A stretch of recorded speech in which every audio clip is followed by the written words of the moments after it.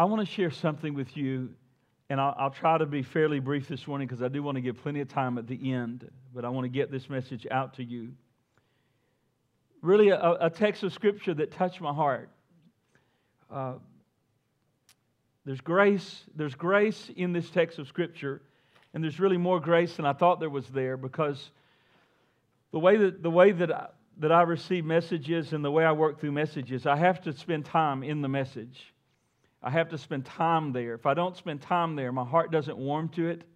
And as I spent time in this text of Scripture, I saw some things there in this lady's life that is a real blessing to all of us. And it ministered to me, and I trust it will minister to you. I was actually ministered in the worship service. Stephanie, thank you, and the worship team. I was very ministered to in this worship service today.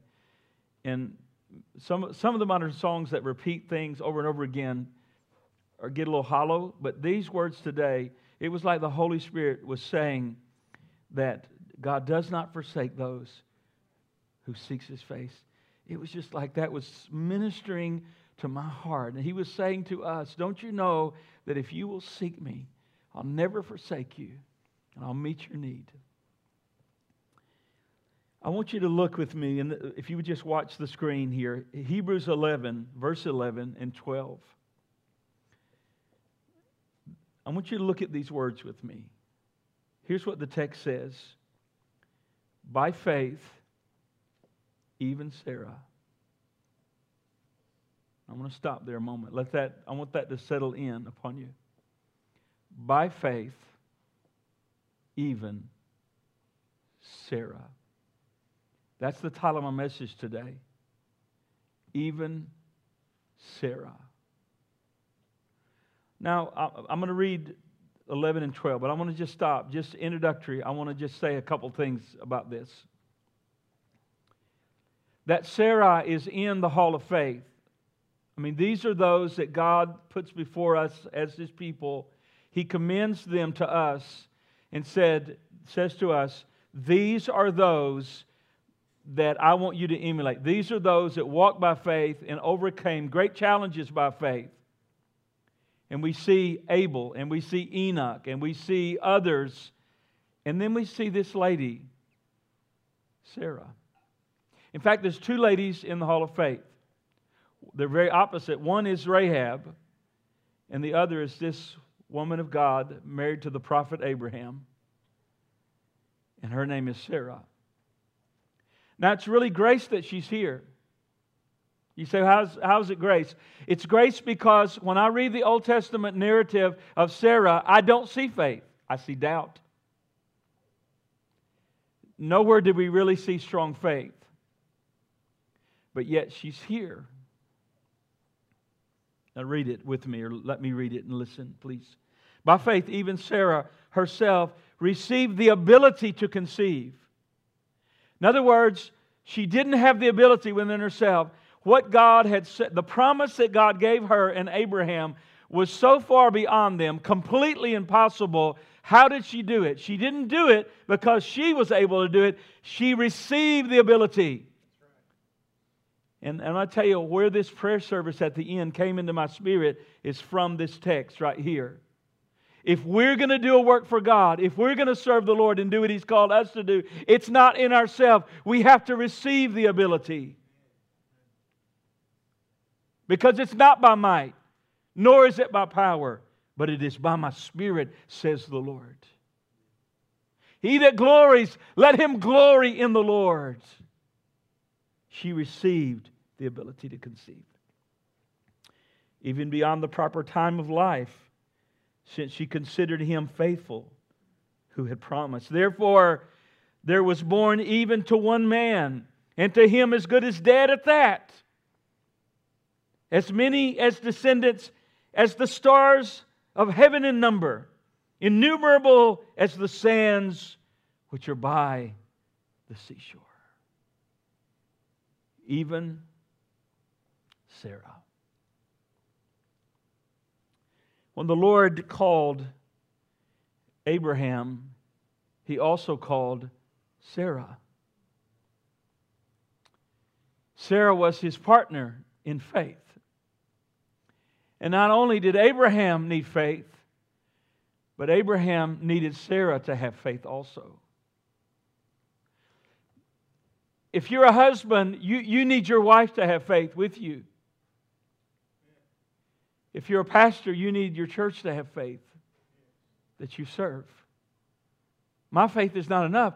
We need all of our faith together. Why? Because we're partners in this faith journey. And when the Lord gave promises to Abraham, sometimes I think Sarah gets overlooked. She kind of is in the background back there. She's part of the story, but we talk about Abraham so much, but Sarah's a part of this. And the promises that God gave Abraham, the Lord also gave to his partner Sarah, even Sarah.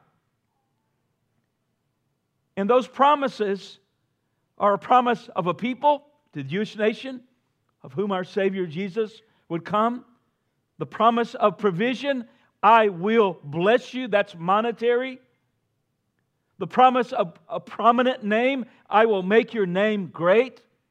And then there is the promise that proclamation is involved in. All the families of the earth will be blessed through you. And that means gospel proclamation to the whole world through Jesus Christ our Lord. Abraham and Sarah are the first two Gentiles. And they were Gentiles. They are the first two Gentiles to be called Hebrews. It's where it starts. The world had turned away from God in rebellion again. And now God starts over. And in His wisdom, He chooses two people that we would have never known. We would have never heard about them. They would have never come to our mind except for God. God, in His electing wisdom, chose Abraham and Sarah, and they're the first to be called Hebrews. The Hebrew nation. We find it in Genesis 14:13. We find this. It said, and then the fugitive came and told Abraham the Hebrew. Hebrew comes from the name Eber, found in another chapter, and it means one who crosses over to another place. And isn't that what Abraham did? He heard the call of God, go to a land that I will show you, and he left Ur, and he crossed over to another place called Canaan, and there he dwelt. He didn't know where he was going, but completely trusting the God who had called him. But Sarah was his partner. She was his partner in the promises, in the destiny, in this drama of redemption where God would bring Jesus into the world. She plays a vital role, and she is unique to the redemptive story. There's some unique things about Sarah. Paul, when talking about the two covenants, law and grace, he says that Hagar is like the earthly Jerusalem. And he indicates that Sarah is like the heavenly Jerusalem, and it says, the mother of us all. It says it implicitly, not explicitly, but that's what it means. You see, Hagar represents the law that binds. Sarah represents God's promise and the grace of God that comes to our Lord Jesus Christ. Abraham is called the father of our faith. We could call Sarah the mother of our faith. And yet she struggles with her faith. You ever struggle with your faith? I'll be the first in that line. There's another unique thing about Sarah, and that is her extraordinary beauty. Extraordinary beauty. In fact, even up into her old age, the Scripture seems to indicate that she retained her beauty and her loveliness. Genesis 12:11 says this, and it came to pass when they came close to entering Egypt that he, Abraham, said to Sarai, his wife, indeed I know that you are a woman of beautiful countenance. The same chapter, verse 14. So it was when Abraham came to Egypt that the Egyptians saw the woman, that she was very beautiful. Now, I want to read to you a comment from a rabbi. And this comment capsulizes this unique beauty, this unique loveliness that Sarah had. Here's what it says, and I quote, "Sarah seems to have had beauty that grew more attractive with the passing years. Of the things that are unfavorable to the preservation of beauty, the Orientals count travel. What did Abraham and Sarah? They traveled everywhere. They count travel as one of the most baneful, even fatal to beauty," said the rabbi, Gustav Gotthiel. "Yet when Sarah arrived after a long journey through the dusty deserts and under the scorching sun at the frontiers of Egypt, she was more beautiful than ever. And this explains the curious speech of Abraham to his wife at that juncture. 'Now I know that you are a beautiful woman to look at.'" He asked, "Did he not know this before?" "No," he says, "not convincingly," explains the rabbi. And as after he had seen and even travel had left no touch upon her countenance. Even when she was 90 years of age, she was so lovely that Abraham feared that the kings around him would kill him because of her bewitching beauty, which Pharaoh and Abimelech did. As one of the most beautiful women who had ever lived, we can imagine that wherever she journeyed, that admiring eyes of all were cast upon her. Sarah is renowned for her loveliness. And yet, for all of her loveliness, there was a sorrow in her heart. For all of her beauty could not quench this sorrow, this battle that God in His will allowed her to fight and battle all the way until she was 90 years of age. As beautiful as she was, the Scripture says she was barren. She was barren. Sarah here is included in Hebrews 11 as a person of faith. Hear this. And yet, as I said, as I read this text this week, my heart was very touched, warmed to this passage. Because I realize that even though she is in the hall of faith, she's a person who struggled with her faith.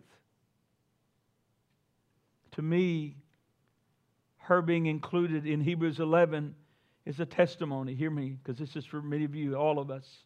It's a testimony of this, that doubts can be overcome. And faith failures are not final and they're not fatal if we'll just keep moving toward God. Did you hear that? See, because as I read the Bible over and over again and pore over its pages, I realize something about our God, and that is this, that God moves in ways. God chooses to move in ways, and He chooses to put His people time and time again in places that completely magnify His grace and exalt His power. We've seen Him do it over and over and over again.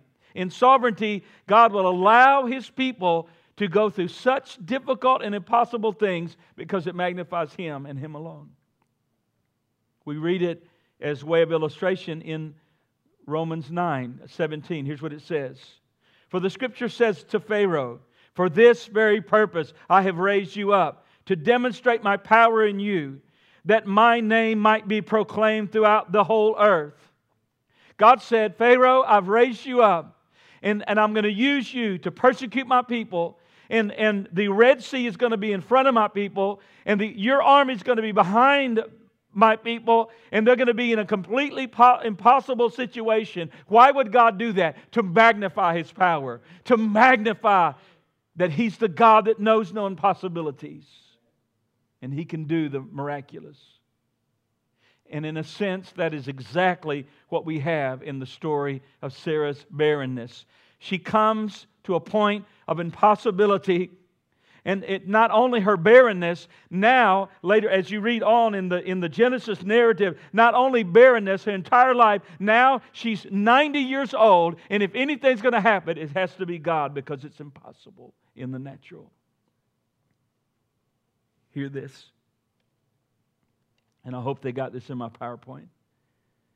I want you to remember this. God gives His promises. Then God guides us toward His promises. And then finally, God fulfills His promises. And what God did with Abraham and Sarah, they said, this is what my promise is for you specifically. And then God took 25 years moving them on a faith journey toward the promise. But in the end, as impossible as it looked, God did what He said. Hear this. God will do what He says He shall do. Heaven and earth will pass away, but He said, my words shall never pass away. Hallelujah. We can trust the promises of the Lord. What we learn from Sarah is this. Sarah's life teaches us that a faith failure does not need to be final, and that weak faith can grow and become strong faith. Think about this quickly. Sarah's faith journey begins when Abraham's journey began. Sarah's like in the background, and we forget about her. But when Abraham was on the journey, Sarah was right there with him. And the promises that God gave them were multiplied, were multiple promises. It wasn't just one. You know, somebody said the promises, all the promises in the book are mine. There's so many wonderful promises. One of the promises that God gave them is the Lord said, I will bless you. God is a blessing God. And when God said, I will bless you, He meant material blessings. That's what it meant to them. Now I want to just have a little aside here for just give me 2 or 3 minutes here, because I want to touch on this. It seems to be something very current right now. So this promise that I will bless you was a promise, I would call it a personal blessing, personal material blessing. Abraham became very rich in livestock and cattle and men servants and maid servants. He even had an army that took down 4 other armies, 4 other groups of soldiers, 318 trained men. He became very wealthy. God promised him material blessing. Here's the question that I would ask us to think very thoughtfully through this. How do we understand the blessing of the Lord? I'm talking about the material blessing of the Lord as New Testament believers. Well, I would give you one little caution, and that is this. It's unwise to take a specific word to an Old Testament patriarch and then apply it to every single Christian that ever lives. That we need to be very cautious about that. What we need to do is be very thoughtful, because we have a whole Bible, and so we need to take all of what the Bible says on these matters. Here's what I would say to you. The Lord said, blessing, I will bless you. Now, what is the blessing of Abraham?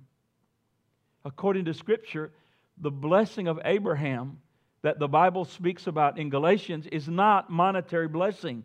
The blessing of Abraham found in Genesis 3, 8 through 14 is salvation by grace through faith. So let me exalt before you, not monetary blessings today, but I want to exalt before you the greatest blessing that anyone could ever receive, and that is knowing God the Father through the Lord Jesus Christ. He hung on the cross for you and I, so that He took our sin debt there, and now He offers us perfect righteousness through His death, burial, and resurrection, and whosoever will may come. The greatest blessing in the world is to have our sins forgiven. The greatest blessings are not having a fancy car. It's to have my sins washed away by the blood of Jesus Christ. I would declare to our church today, the greatest blessings are spiritual blessings.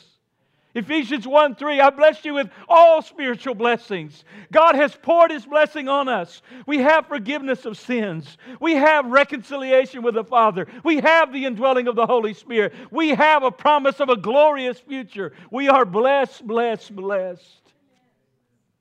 Those are the greatest blessing. In fact, Paul told the Corinthians that spiritual blessings outweigh monetary blessings. He said this in 1 Corinthians 9:11. Listen, he said, if we have sown spiritual things for you, is it a great thing that we reap material things?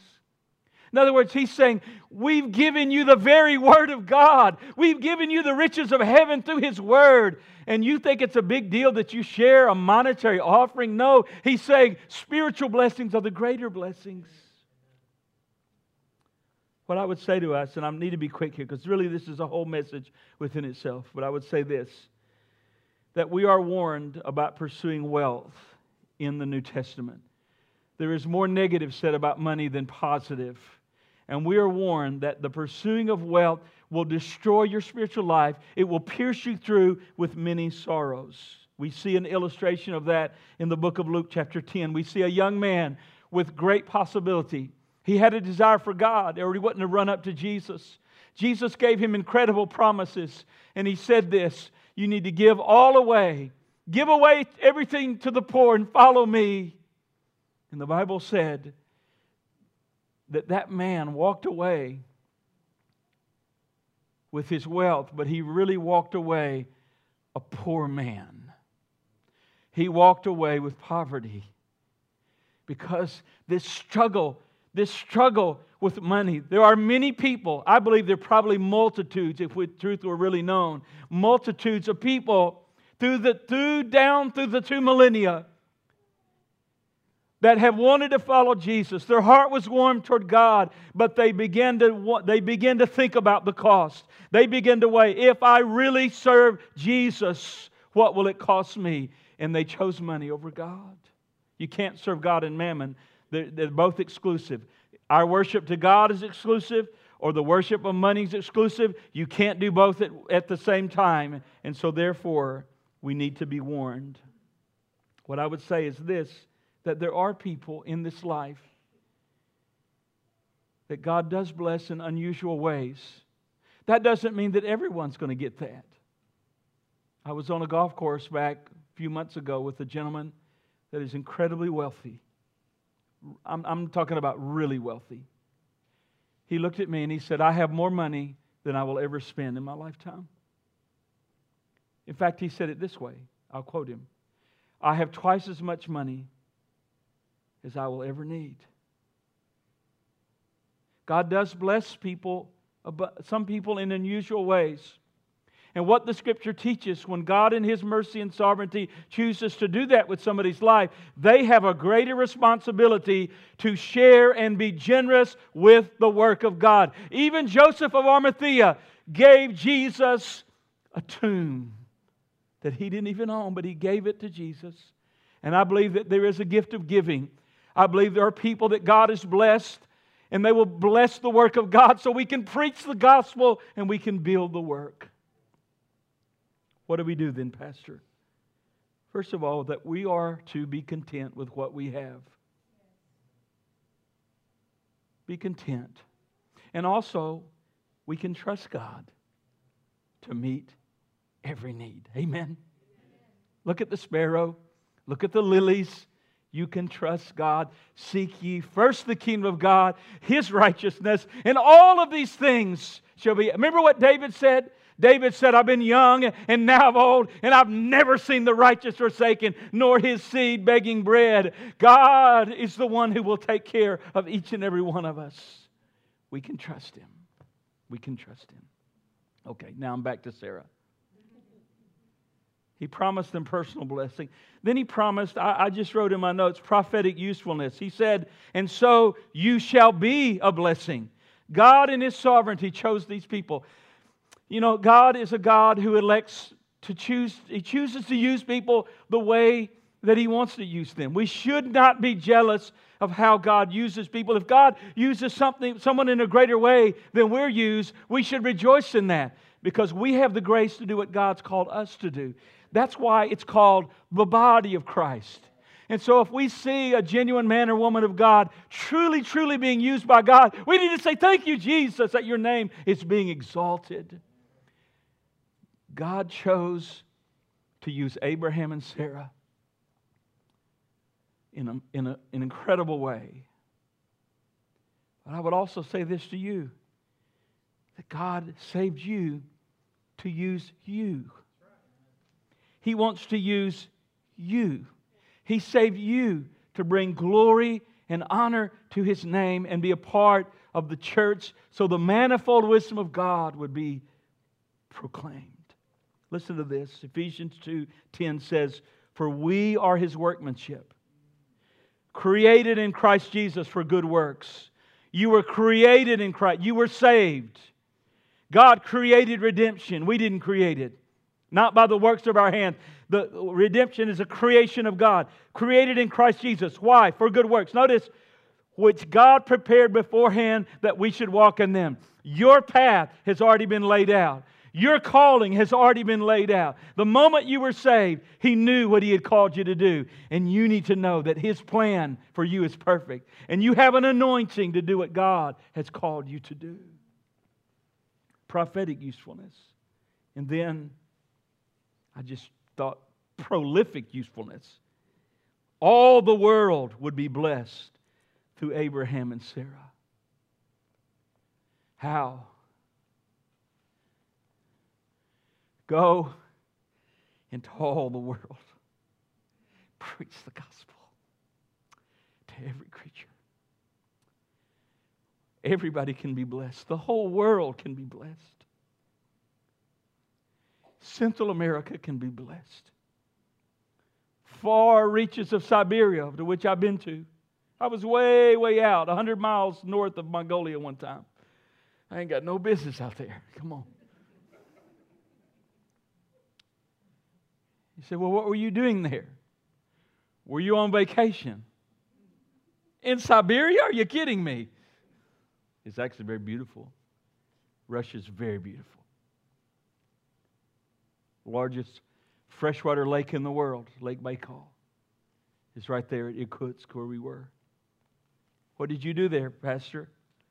We were allowed by the school system to go into high schools and take a little pamphlet, which was nothing more than it was the Gospel of John with questions in the back. The pure Scripture with questions in the back. I was allowed to go in classrooms. Many other ministers were there. They took their teams out to schools, and we were allowed to share the message of Jesus Christ.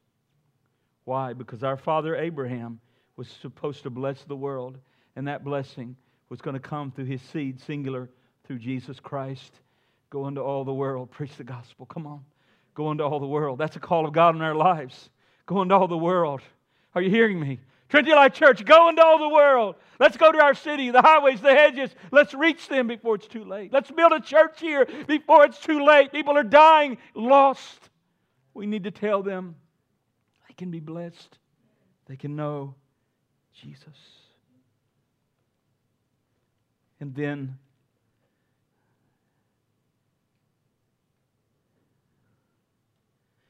a powerful miracle was in God's plan for Abraham and Sarah.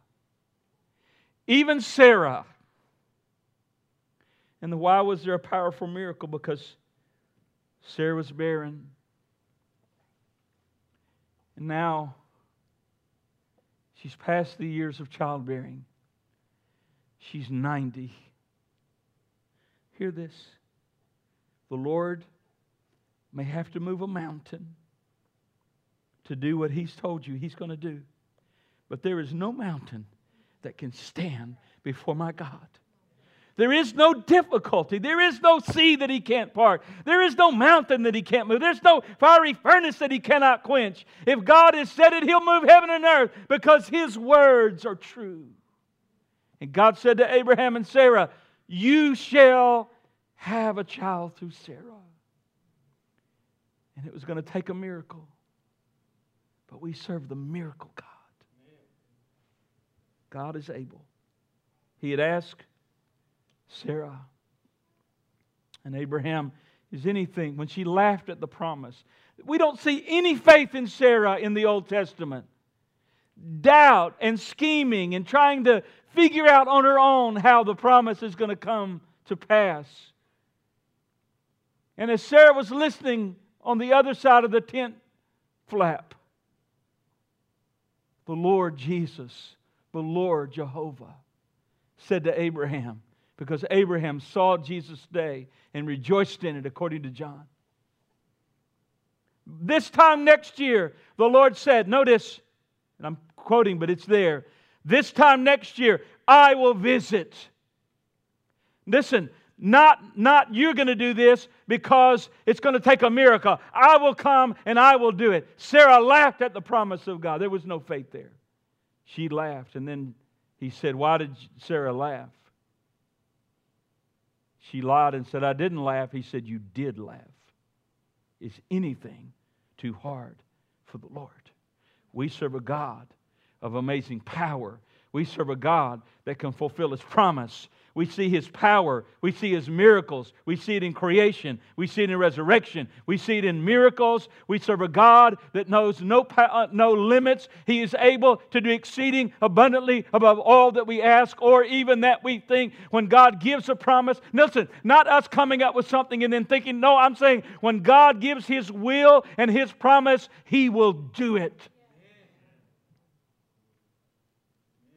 And you know that we should be encouraged by the story.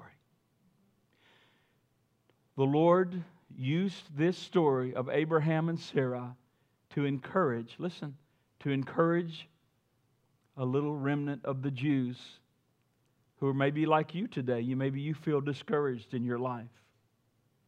There was a little remnant of the Jews, just a little remnant.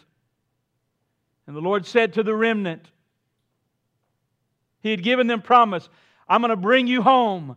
I'm going to bless you. You're going to flourish again. There's hope and there's a future for you. That whole thing. I know the promise. I know the plans that I have for you, says the Lord. Plans to prosper you and not to harm you and to give you a future and a hope. That was a promise to the remnant that was going to return from captivity. They were saying, do I even have a future? All the promises, how is all this going to happen? And God said, I'm going to do it because I've given my promise to do it.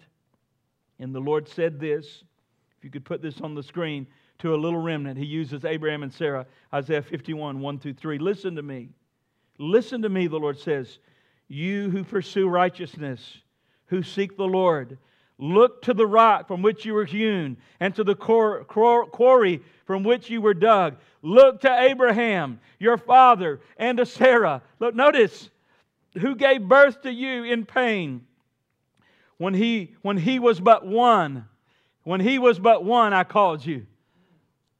You little remnant, remember Abraham? You've got a remnant. He didn't even have a remnant. He didn't even have one at the time. But he was just one. Him and Sarah, and they were barren, and I was going to give my promise, and there were going to be a multitude as the stars of the sky, the sand of the seashore. I will fulfill my promise. No matter what it looks like. And then he says, look to them, to the little remnant of the Jews. And then verse 3, indeed, the Lord will comfort Zion. He will comfort all her waste places. And her wilderness He will make like Eden. Look at that. And her desert like a garden of the Lord. Joy and gladness will be found in her. Thanksgiving and sound and the sound and sound of melody. He's saying this. It looks bad now. The remnant, you may look hopeless now, but wait, I haven't moved yet. You're going to go home. It's going to flourish again. I'm going to bless again. I'm going to work again. Look at Abraham. Look what I did. They doubted the promise, but even Sarah, at the end, God gave her the ability to do it, and I will give you the ability to do what I've called you to do. And He says, be encouraged. What do we need to do? We need to wait on the promise of God. I know it's hard to wait. It's really hard to wait. The Lord is sovereignly working out His plan, and we need to trust Him. Learning to wait on God, learning to wait on His promise, learning to wait on His plan. It's a lesson we all have to learn. We have to learn it as a congregation. We have to learn it personally, to wait on the promise of God. What do we do during our waiting seasons? 4 things very quickly. Number 1, You need to feed your faith during the waiting seasons. As you read the narrative of Abraham and Sarah, several times the Lord would show up and then He would encourage. He said, look at the stars of the sky. Look at the sand of the seashore. He would come back and give the promise over and over and over again. Doubt is a devil that will pursue you. Doubt is a devil that will harass you. Unbelief will rob you, and you have to fight it by feeding over and over again on the Word of God. Faith comes by hearing, and hearing by the Word of Christ. Secondly, you need to fight your fears. I think Sarah, as the years went by, she felt like the Lord's passed me by. The Lord's passed me by. I think that's a battle that Sarah engaged in her whole life. The Lord's passed me by. I thought I heard a promise from the Lord. I thought this is what God said. But look, it's just the years are clicking off. You've got to fight your fears. The whole thing with Hagar was about fear that we may not get the promise. So I've got to do something. God said we're going to have a child. Well, the custom in that, it looks very immoral to us from Western eyes. But what Sarah did by giving Hagar to produce a child was very common in that day. It wasn't an immoral thing. Very common in that Eastern culture. But all of that was fear. I find that when God's truly moving in a person's heart, when the Lord's moving, there's a rest, there's a peace, there's a comfort, there's a sense of quietness in our souls.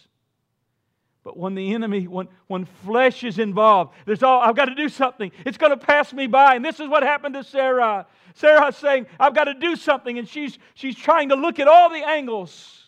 And I know what happened. What happened is that she started doing what we do. Instead of saying, this is what God has said, she started rationalizing, well, maybe there's room for me to maybe the Lord needs my help. You got to fight your fears. And then I would say this, you've got to forget yourself. We've got to forget ourselves. We've got to get rid of self-pity. She's looking around at other mothers. She's looking around, and then she starts feeling sorry. And I can tell you, the enemy will jump in on that self-pity boat. He'll jump in on your shoulder and say, look at how bad you have it. And that will destroy faith. And then, as we conclude, we have to forbid and reject unwise counsel. Here's Sarah. And Sarah needed to guard her thoughts, number one. And she needed to guard her words. But somehow she let unbelief come in. She let flesh come in. And then all of a sudden, she got Abraham in on the compromise. Do you realize when we have a failure in faith, we pull the whole church down. We pull our family down. We pull our kids down. We got to guard our thoughts. We got to guard our words. We have to guard our lives because it's more than just our little world. We're a part of the body of Christ. And what happened is a fiery dart from the enemy came to Sarah and suggested another plan. She persuaded Abraham, and she pulled him down in disobedience, though it was his responsibility, not her fault. Now look at me, listen to this on the screen. I hope this is there. When we try to do carnally what God intends to do supernaturally, we hurt ourselves, we hurt our families, and we hurt our future. Did you hear that? When we do carnally what God has purposed to do supernaturally, we hurt ourselves, we hurt our family, and we hinder our future. When you look at the story of Sarah and Abraham and Hagar, you realize Hagar was hurt because she was pulled into this drama. She didn't have a say. She was pulled into this family drama. It hurt Hagar. It hurt Abraham because later he had to separate from Ishmael, a son he loved.